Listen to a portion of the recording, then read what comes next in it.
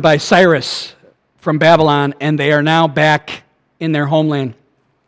We've talked about all that. We looked at all the names a couple of weeks ago and about the faithfulness of God.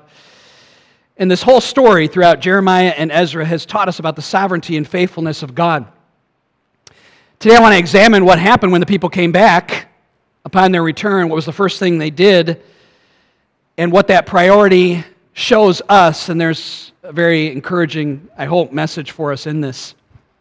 In Ezra chapter 3, which we've already read, it says right away in the first verse that it was the 7th month when they came back. Now, I don't believe this means that they had been back for 7 months and now they're going to share what's happening.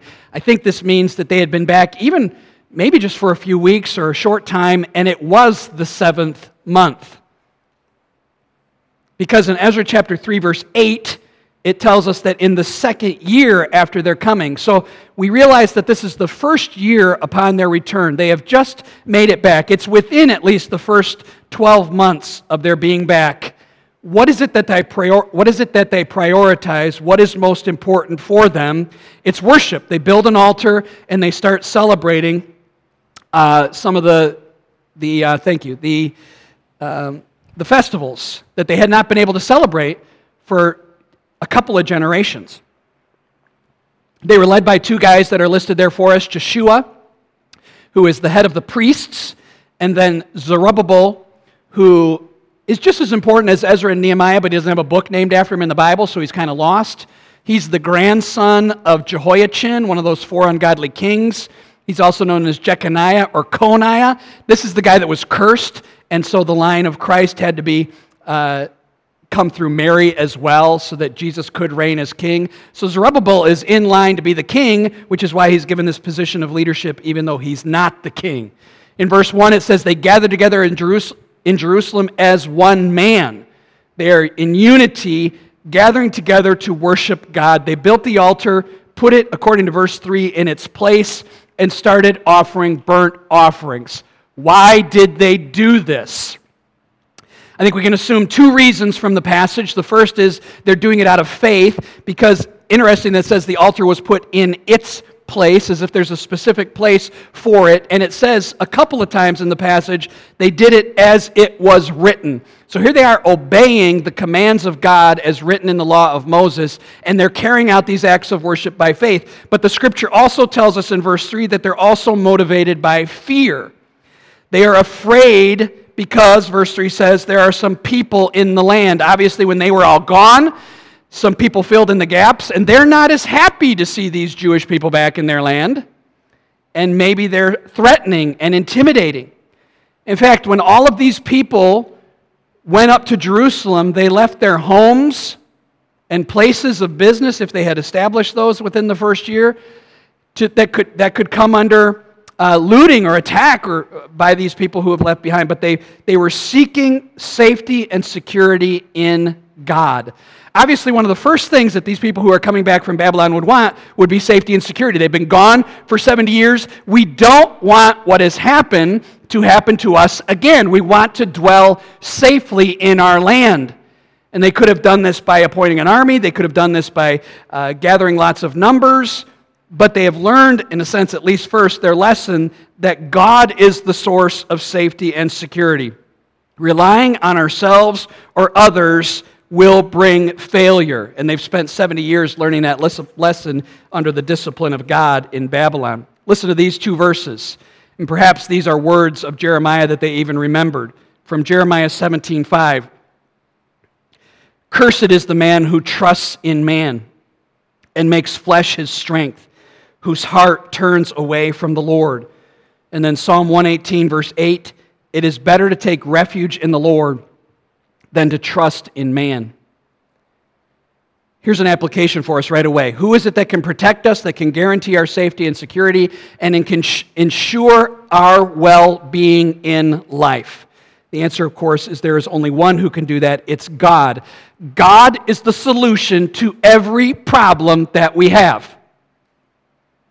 And seeking a human solution, especially to solve a spiritual problem, is to invite disaster into your life. We would say we believe that God is the only one who can ensure our well-being. Everybody say amen? God is the only one who can ensure our well-being. We would say we believe that. If that is true, why are we constantly looking to other solutions? Whether we feel danger, intimidation, or there's some sort of spiritual issue, the answer is to give ourselves to God and worship. I don't mean just to come to church, but I mean that the center and priority, just like the priority of these people coming back, was worship. That must be the priority of your life. If it's not, then you are saying that other solutions are more helpful. You have to give up on other solutions and recognize the power of Jeremiah 17. Cursed is the man who trusts in man. This always leads to a turning away from the Lord. We shouldn't be surprised if we don't live that life ourselves, that we find ourselves drifting from the Lord, or if we don't instill it in our families. The priority for all of us must be to worship God, to seek Him alone. So the exiles build this altar, and what is it then by God's sovereignty that they start to celebrate? Let's look at it. Verse number 3. They set the altar in its place, for fear of them was on them because of the people of the lands. They offered burnt offerings on it to the Lord, burnt offerings morning and evening. Verse 4. And they kept the feast of booths, as it is written. Now, I want to do the whole chapter today, but I got stuck on the Feast of Booths. I've never preached a message on the Feast of Booths, and I debated a long time. You can talk to Lee about this in doing that. But I think the significance of this feast, the timing of it, and the people celebrating it, has some significance to both our first thought, that worship must be our priority, that God is the solution to everything, and it also has some pretty incredible applications for us. So we're going to talk about the Feast of Booths. The 7th month, which verse 1 tells us they're in, was the most significant in the Jewish calendar. It's the first day of the 7th month is the Jewish New Year. That doesn't make a lot of sense. How can the first day of the 7th month be the Jewish New Year? It's very similar to like when we say the school year starts in August or our fiscal year starts in October. They have a civil calendar and a biblical calendar. The 7th month in the Jewish calendar would be September or October for us. It's the month of Tishri.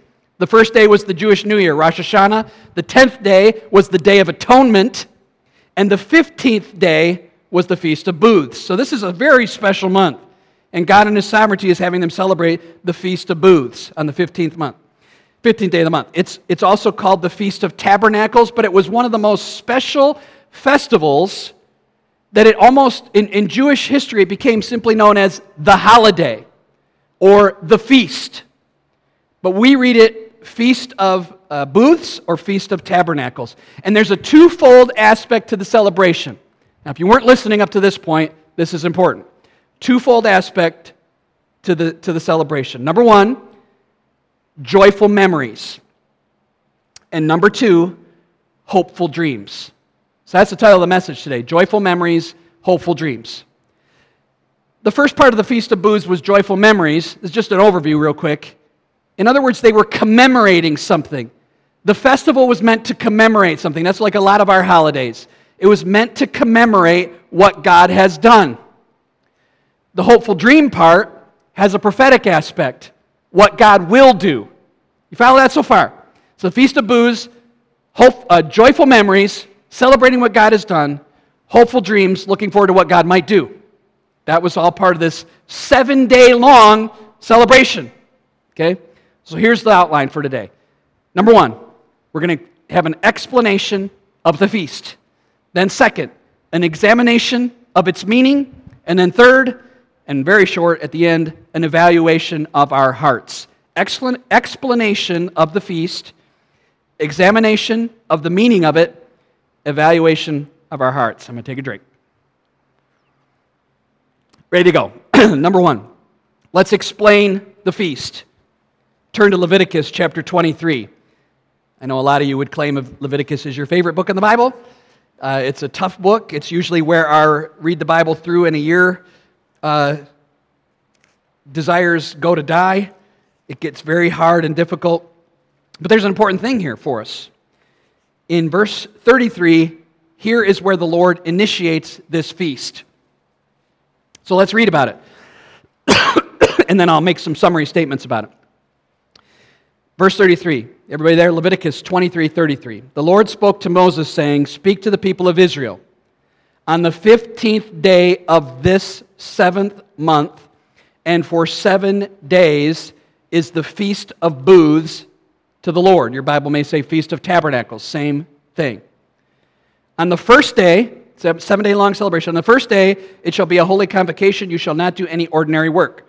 For 7 days, you will present food offerings to the Lord. On the 8th day, you will hold a holy convocation and present a food offering to the Lord. It is a solemn assembly. You shall not do any ordinary work. These are the appointed feasts of the Lord, which you shall proclaim as times of holy convocation, for presenting to the Lord food offerings, burnt offerings, and grain offerings, sacrifices, and drink offerings, each on its proper day. Besides the Lord's Sabbath, and besides your gifts, and besides all your vow offerings, and besides all your free will offerings, which you give to the Lord. We even read about that in Ezra. On the 15th day, it's verse 39, of the 7th month, when you have gathered in the produce of the land, you shall celebrate the feast of the Lord 7 days. On the first day there shall be a solemn rest. On the 8th day a solemn rest. You will take on the first day the fruit of the splendid trees, branches of palm trees, and boughs of leafy trees, and willows of the brook.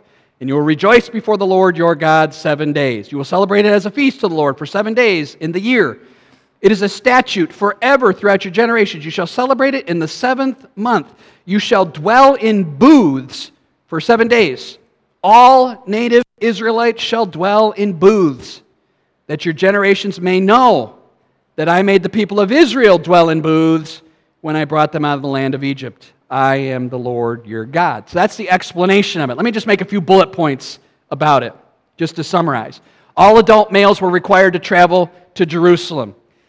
It was a joyful holiday of celebration. It was also known as the Feast of Ingathering. We read that there. It was right after the harvest, September, October. Right after the harvest, they would celebrate all that God had done. Again, it was meant to look back and commemorate joyful memories. What is the specific memory that they are supposed to commemorate? The specific memory, it tells us at the end of the passage, right?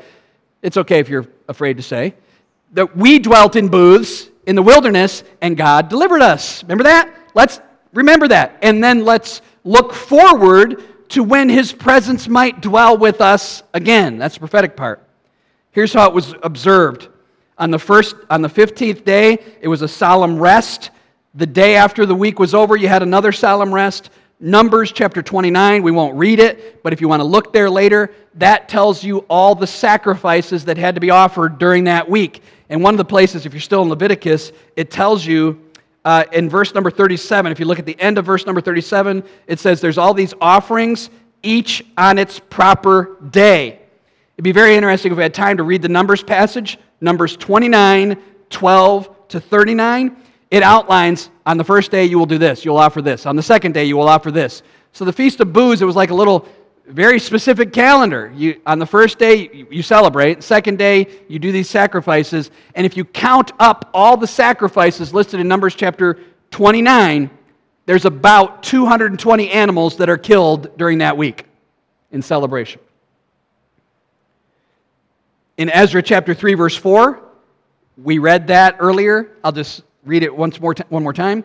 It says, they kept the Feast of Booths as was written, and offered the daily burnt offerings by number, according to the rule, as each day required. So they were thinking back to what Numbers said, and they were doing exactly what was said. 3 requirements of the celebration. You built a temporary shelter or booth, and you lived in it during that week. You gathered 4 types of tree branches, and you waved them at specific times during the celebration. And the only other requirement besides that was you had to rejoice all 7 days. It sounds like a fun celebration. You can understand why the people just called it the holiday. The booth. The Bible doesn't tell us this, but historians have told us that the booth had to be 4 feet wide by 4 feet long at least. So it had to be 4 by 4 square. You could build it bigger if you wanted, but you could not build it higher than 30 feet. I thought that was interesting. Can you imagine a 30-foot booth? I don't know if this was something they put in the shed all year and got it back out again, or used trees or whatever they used. They had to keep the top covered with leaves and branches, but not so much that they could not see through it at night to see the stars. They could decorate it very attractively, and in order to dwell in it, they had to spend more time in their booth than they did in their home. They were encouraged to eat their meals in the booth. They were required to eat the first meal in it. Can you imagine for kids? It'd be like camping out. That's really what the celebration is. Waving branches, living in a booth, sounds fun. Killing 220 animals throughout the week as well, that maybe doesn't sound as exciting. They collected branches of palm trees, willow trees, and others, and bound them and waved them in celebration while marching and singing from Psalm 118, verse 25, which says, "Save now, we pray, O Lord." That'll be important in a minute. There was a man-made addition to the feast that's very important. It's not mentioned in Scripture, but this is a very important aspect that the Jews celebrated, probably even in Ezra when they celebrated. There's a few places in the Bible where it tells us they celebrated the Feast of Booths, but even though this isn't a scriptural requirement, it is something that developed over time, and it is important. Every day of the 7 days, the night before, the priests would go to a spring of running water and gather some in a jug. They would take that water the next day and walk up the ramp by the bronze altar and pour the jug of water into a bowl that would drain then into the altar. This water was drawn from a specific spring called the Spring of Gihon. This spring was where Solomon was anointed in 1 Kings 1:45. Someone has said about the gathering of the water by the priests in Jewish historical literature that if you never witnessed the joy of gathering that water, then you've never witnessed joy in your life. I wrote down some of the things. It was drawn the night before. There was music and dancing and torches, candlesticks that were 75 feet high. Little boys climbed ladders, apparently, to light these candles. And when the water was drawn out of the spring, 3 blasts on a shofar were sounded. I mean, can you imagine this? This is very important for the end, but just imagine this picture, the priests going down, just a total celebration. Hezekiah, when he was king, redirected this spring into something called his conduit or his tunnel, which then flowed this water directly into Jerusalem, into the pool of Siloam. That's familiar to you probably. The water of that pool is very significant. In Numbers chapter 19, Moses was given a command by God to take the ashes of a red heifer and mix it with, quote, running waters. It doesn't say the pool of Siloam or the spring of Gihon, but when this was carried on by the priests, it is said that they took that water from this spring. This water was then very symbolic of cleansing. In fact, you know the pool of Siloam from the Gospels in John 9 when Jesus heals the man who is blind from birth and he commands him to go wash in the pool of Siloam. So the waters of that pool, of that spring, of the priests gathering up and pouring it in the basin had historical and prophetical significance. Isaiah 44 verse 3 says this, "I will pour water on the thirsty land and streams on the dry ground. I will pour out my spirit on your offspring, and my blessing on your descendants." That water became symbolic of the presence of the Spirit. The priests, when they poured the altar on it, again, joyful memories, hopeful dreams. The idea is that one day He will dwell with us, the Messiah will dwell with us, and His glory will be present with us, and His Spirit will be poured out upon us. This is all symbolic. That's why the joy, God, do that, bring that. Right? You can imagine the celebration. Isaiah chapter 12, verse 1 to 3. "You will say on that day, I will give thanks to you, O Lord, for although you were angry with me, your anger is turned away, and you comfort me. Behold, God is my salvation. I will trust and not be afraid. For the Lord God is my strength and song, and has become my salvation." Listen to this. "So you will joyously draw water from the springs of salvation." Just an incredible symbolism here. So you can imagine this is what's going on. They're living in these shelters. They're waving these branches. They're drawing this water, which is symbolic of the Holy Spirit, which will be poured out on the days when Messiah comes. That's an explanation of the feast. That's what happened. Joyful memories commemorating what God had done. Hopeful dreams about what God might do. For those exiles, it would be, hey, we're thankful even for what God has just done, returning us from Babylon, maybe even weeks ago, and we're hopeful that the Messiah will come and rescue us. Okay? Now, let's go on to number 2. Let's examine the meaning of this. We began by noting at the beginning that the Jews, in worshiping God, were recognizing that He was the only source of safety and security. So what in the worship and celebration did the Feast of Booths demonstrate? What is it that they were seeking? Let me make this summary statement, and then we'll go back and talk about it for a minute. Dwelling in the booths, okay, we're going to explain what this all means now. Dwelling in the booths reminded the Jews that their ancestors also dwelt in booths in the wilderness. It commemorated God's deliverance and declared they were dependent on God for all things. That's the explanation.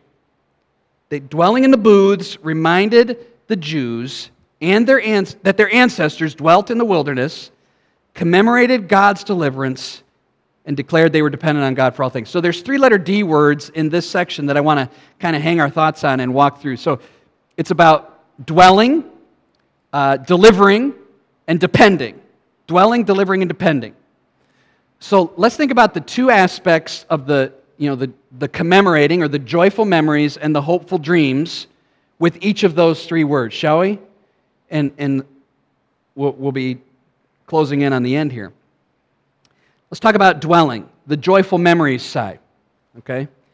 As the Jews came to celebrate the Feast of Booths, dwelling in those tents or shelters, they're reminded of their own ancestors dwelling in those types of shelters, but even more so, the Feast of Booths is also known as the Feast of Tabernacles. And then God also dwelt in the tabernacle in the wilderness. So what they are reminding themselves of, in a sense of not only just of their ancestors dwelling in the wilderness, but God Himself dwelling or tabernacling with them. His presence with them. Combined with that word dwell is the idea of His glory and His presence. So here's what they're commemorating. They're almost like they're celebrating back and thinking back to how their ancestors actually saw the Shekinah glory of God. In the very beginning, they saw it in a pillar of cloud and a pillar of fire leading them out of Egypt. Remember that? And then abiding above the mercy seat in the Ark of the Covenant, in the tabernacle, they're in their temporary shelters, God in His shelter, dwelling together. The presence of God. Joyful memory part, commemorating that. What about the prophetic part of the hopeful dream part regarding the dwelling? What they're saying, they're blowing their shofar, they're lighting their candles, they're celebrating, waving their branches. God will again dwell with us. Think about this. That's what they're hopeful about. That someday Messiah will come and He will dwell with us. His presence and His glory will be with us. They're hopeful that that might happen. Think about these exiles in Ezra chapter 3, celebrating that immediately upon their return. Say, God, you dwelt with us before. We look forward to when you will dwell with us again. Got that part? Let's do the second thing. What about deliverance? The joyful memory part. If you got a little column, it'd be helpful. The joyful memory part. Here's what they're remembering. When they dwelt in those booths in the wilderness, they had come out of slavery in Egypt. So they're remembering that God had delivered them, their ancestors, from their slave masters, the Egyptians. And how did they do that? How did God do that for them, I should say? He did it powerfully, miraculously, and finally He did it with the shed blood of an innocent lamb. That is how their ultimate deliverance happened, through the Passover celebration. So they're commemorating that. They're blowing their horns and waving their branches, saying, this is wonderful what God has done for our ancestors. Hopeful dream part. Messiah will come and deliver us from our enemies. We are now enslaved by a cruel master, sin and death. And the blood of the perfect Lamb will provide the ultimate deliverance. We're hopeful that that will happen. Now, we're on the other side. We've already seen that happen. You understand that. But this is what they are celebrating. Third, their dependence. They're joyfully remembering that their ancestors were dependent on God for food and water. Remember the pouring of water into the altar. They remember back to when God provided water and manna. Their shoes wouldn't wear out. All the things God provided as they traveled through a foreign country on the way to the promised land. What do they look forward to prophetically in their hopeful dreams?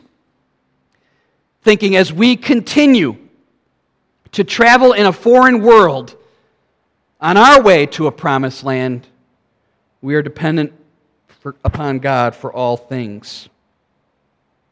During this troubled time that the exiles were living in, as they desired security and safety, they celebrated this special Feast of Booths, commemorating God dwelling with them, His deliverance from Egypt, and declaring that they are dependent on Him for all things, moving into this new country.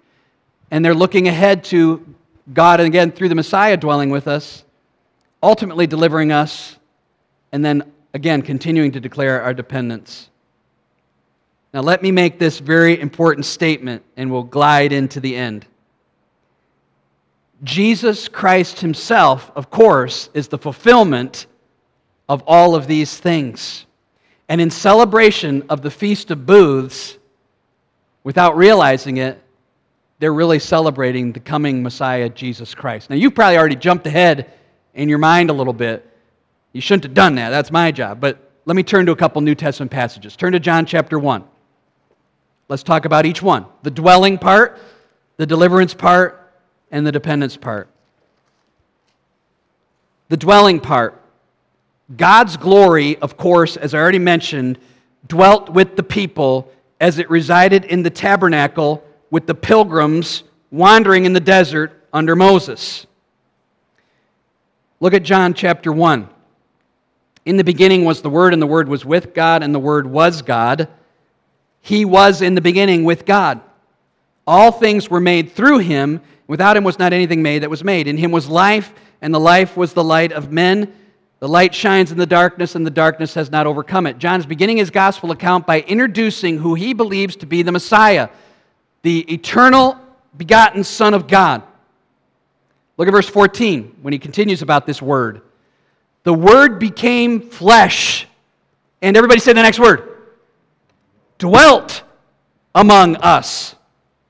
And we have seen His glory, glory as of the only Son from the Father, full of grace and truth. The hopeful dreams that are prophetically looked ahead to and anticipated during the celebration of the Feast of Booths have become a reality, John says. He has come to dwell with us, to tabernacle with us and among us. John is making clear that Jesus Christ as the Messiah is the fulfillment of that celebration of the Feast of Booths. In Hebrews chapter 1, verse 3, it tells us that Jesus is the radiance of God's glory. He is the presence of, to quote Isaiah, God with us. You don't have to turn there, but in Luke chapter 9, verse 27, in the story of the Transfiguration, you remember this? They went up on the mountain, and Jesus transfigured Himself and became and demonstrated His full glory to Peter, James, and John. And remember what Peter said? Oh, it's so good for us to be here. We should build booths. We should build booths here. Because this is what we commemorate during that celebration. Let's live here in and amongst your glory. And a cloud comes down. I mean, all this, it's very, certainly alludes to the Old Testament with the glory and the cloud and God's presence. And God speaks, says, this is my beloved Son, listen to Him. It's clear what the gospel writers are doing.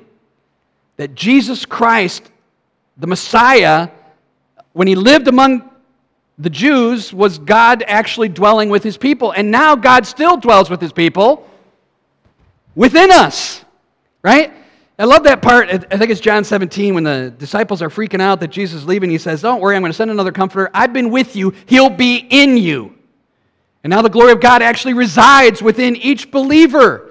How can he dwell any closer? Think about the Feast of Booths. Oh, we remember when God was in that tabernacle? We were in our booths and he was in his booth. And now Jesus is on the earth and he's in one place. And we can be around him, but that's as close as we can get. Now he's within us. God wants to dwell with us. Of course, we look ahead to the time when we will dwell with him forever in heaven, but Jesus is the fulfillment of that celebration of the dwelling. What about delivering? Turn to John chapter 7. John chapter 7. Most of what I said already is meant to lead us to this passage. I told you that there were times in the Bible where the Jews celebrated the Feast of Booths, and here's the place where it tells us how Jesus celebrated it. We're going to stay here for a minute. As the people commemorated the Exodus, they also anticipated Messiah's coming deliverance. But you know that sadly they misinterpreted it. Remember at the triumphal entry, what were the people waving? Palm branches. You know what they were doing? They were there to celebrate the Passover, of course, but they were like, oh man, this is more like a Feast of Booths moment. So they grabbed the palm branches and start waving them. And what do they start saying? Save now, we pray. Hosanna, blessed be the Son of God. Same thing they cried out during the Feast of Booths celebration. You know what they're thinking? Messiah is here and he's come to deliver us. They were right, but they were wrong. He wasn't come to deliver them from Romans or political oppression. He was coming to deliver from their sins. Jerusalem, Jerusalem, how I wanted to gather you up under my wings like a mother hen gathers her chickens, but you didn't want to have anything to do with me. They rejected Messiah's ministry because they misunderstood it. They missed the deliverance. And maybe they didn't miss it in any other place worse than they missed it in John chapter 7 during the very celebration of the Feast of Booths. Let's read a little bit of it. I hope it just pops from the page. Verse number 1. We're going to read quite a bit of it. After this, Jesus went about in Galilee. He would not go about in Judea because the Jews were seeking to kill him. Now the Jews' Feast of Booths was at hand. So his brothers, his actual half-brothers, said to him, leave here and go to Judea, that your disciples also may see the works you are doing. For no one works in secret if he seeks to be known openly. If you do these things, show yourself to the world. For not even his brothers believed in him. Here's what his brothers thought. This would be a good time for you to show everybody who you are. Go to the Feast of Booths and do something miraculous. Because if you want your ministry to be open and well known, stop being out here in Galilee in secret. Go to where every adult male is gathering for this celebration and show us something. Logically, it seemed to make sense, right? But it was said out of a heart of unbelief, and Jesus says, my time has not yet come. Basically, I'm not going to do that. Verse number 8, you go up to the feast, I am not going up to this feast, for my time has not yet fully come. It's not that Jesus was lying or changed his mind. He is going to go to the feast, but he means he's not going to go in the way that they suggest. Verse 10, after his brothers had gone up to the feast, then he also went up, not publicly, but in private. The Jews were looking for him at the feast. Where is he? There was much muttering about him among the people, while others said, he's a good man. Others said, no, he's leading the people astray. Yet for fear of the Jews, no one spoke openly of him. Here we keep going, 14. The middle of the feast, midweek of the feast, Jesus went up to the temple and began teaching. It would be packed, right? Everybody's there. People outside in their booths. And he starts teaching, and they're marveling at his teaching. We're not going to read all of this, but it says he's never studied, and Jesus says, I'm here to do God's will. Verse 20, their response to that, you have a demon. Jesus says, you're not responding, etc. The whole point isn't to read this. Verse number 25. Some of the people said, is not this the man they seek to kill? And here he is speaking openly, and they say nothing to him? Can it be the authorities really know that this is the Christ? There's a lot of questioning going on here. Okay? Verse number 32. Pharisees heard all this, heard this controversy in the midst of the celebration. They muttered things, and the chief priests and Pharisees sent officers to arrest him. We got to stop this now. The feast must go on. Jesus said, I'll be with you a little longer, and then I'm going to him who sent me. Of course, he's talking about his death and resurrection and ascension. Verse 37, here we go. On the last day of the feast, the great day. On the last day of the feast, the priests would not, when they got the water, they would actually walk around the altar 7 times before ascending the ramp and pouring the water in. Remember I said, if you haven't seen joy, the joy of the water gathering, that's what the Jews said, you really haven't seen joy. This is huge celebration. In the middle of that moment, Jesus stood up and cried out. Okay? This is a major moment. And Jesus isn't hiding in a corner, but he wants people to believe not because of his works, but because of his word. He doesn't want people to believe in miracles for their sake. He wants them to believe in the truth of who he is. And he stands up and cries out. Now understand what's happening. This may be at the very moment that the water is being carried and even poured. And Jesus says, if anyone thirsts, let him come to me and drink. Whoever believes in me, as the scripture has said, out of his heart will flow rivers of living water. And this he said about the Spirit. Exactly the symbolism of the water being poured. I explained that to you. Whom those who believed in him were to receive, for the Spirit had not yet been given, because Jesus had not yet been glorified. It continues. They keep asking questions about him. The officers that were sent to arrest him don't arrest him because they believe him. Nicodemus is actually here in verse 50. There's a lot of confusion and questions, but Jesus has made this announcement, and isn't it clear what's happening? You've been pouring water on that altar for hundreds of years, hoping that the Messiah would come and the Spirit would be poured out, and he stands up and says, that water, that living water that you pour out of that tunnel, and it seems so great, that's just a symbol. Here's the real thing. If you drink symbolically from me, rivers of living water will pour out of you to eternal life. Accept and drink, just like he told the woman at the well. Anybody who drinks of this water will never thirst again. And all these people are in confusion or rejection. They want to arrest him and kill him. They misunderstand. They've been celebrating this feast for years, and they missed the point. The Lord is inviting the hearers to drink this life-giving, cleansing water. And we understand this, that only those who receive Christ receive life. What a way for Jesus to announce this. And sad that people reject. And yet, for week after week after week after week, I and other pastors present the gospel as urgently and passionately as they can, and people just sit stone cold to the truth of the gospel. And Christ alone is the solution to our spiritual problem. Would you repent of your sins before the Lord and find cleansing and forgiveness? You must recognize your personal guilt, that you deserve punishment, and nothing that you can do can avert God's judgment. You must rely on Christ alone as the sacrifice for your sins. He is the only Savior and Lord. Christians believe that and have accepted that, but for some reason, even after we embrace Christ as the only solution for our spiritual problem of salvation, when other spiritual problems enter into our lives, we don't believe that Christ is the solution for those. We need worldly solutions to help our depression or loneliness or rebellion or whatever it is. Christ is the solution to all those things, but primarily Christ alone can save. Remember the principle from Jeremiah, cursed is the man who trusts in man. Christ is here celebrating the Feast of Booths, and he's also announcing that he is the fulfillment of it. Isn't that a beautiful thing? That was just, what a thing to see. Now, last thing is dependence. And of course, Romans tells us that if God did not spare his own Son, how will he not also freely give us all things? The exiles, barely having time to build their homes, were already worshiping and declaring dependence on God in Ezra.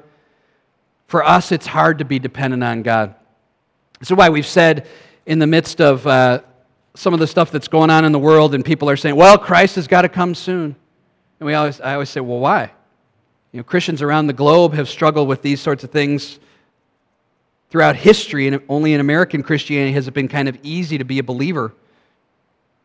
in our affluent, long life expectancy culture here in the Western world, it's difficult for us to admit that we're dependent on God for every single breath and everything we need. But we must realize that all other securities and solutions are illusions. It's like the fog or mist that goes away. Let's talk thirdly about an evaluation of our heart. I think the application is pretty straightforward.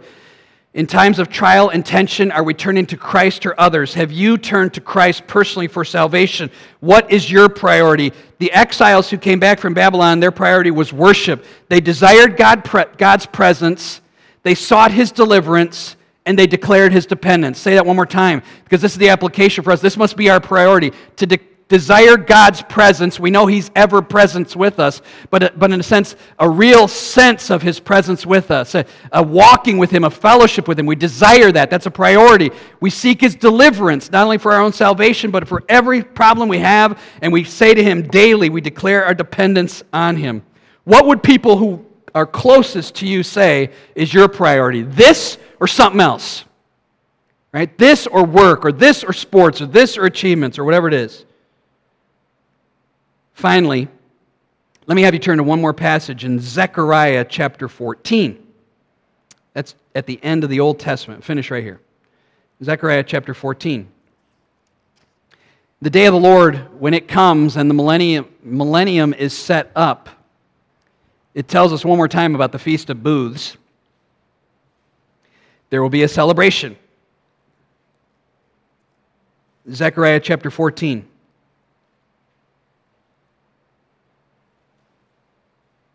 It says in verse 13, on this day, the day of the Lord, a great panic from the Lord will fall on them. Each one will seize the hand of another, and the hand of one will be raised against the hand of the other. Even Judah will fight at Jerusalem, and the wealth of all the surrounding nations will be collected, gold, silver, and garments of great abundance. And a plague will come on these people. Verse 16, everyone who survives this, of all the nations that have come up against Jerusalem, shall go up year after year to worship the King, the Lord of hosts, and to keep the Feast of Booths. Some people think this is literal, that in the millennial kingdom we'll still keep the Feast of Booths. I don't know. Some people think it's figurative. Whether it's real or symbolic, here's what's going to happen in that age for us. We will think about our joyful memories, commemorating all that Christ has done. Right? This is the whole point of the sermon. Joyful memories. Oh, Christ has delivered us. We're only here because of what He has done. But what about the hopeful dreams part? In that day of the Lord, will there be any aspect of the Feast of Booths that's going to contain the hopeful dreams? All the dreams have been realized through Christ. Everything has come true. So it will only be that part of joyfully remembering all that has been done for us. And all of this, of course, comes only through our great Savior, Jesus Christ. Oh, how I urge you. I don't know how to say it any more passionately than to just urge you to turn to Christ if you have not. What would you be waiting for? To embrace Him and welcome Him, repent of your sins. And if you are having other spiritual problems that you are seeking the solution for apart from Christ, stop doing that. Stop doing that. Stop seeking for help and advice from the world for a spiritual problem.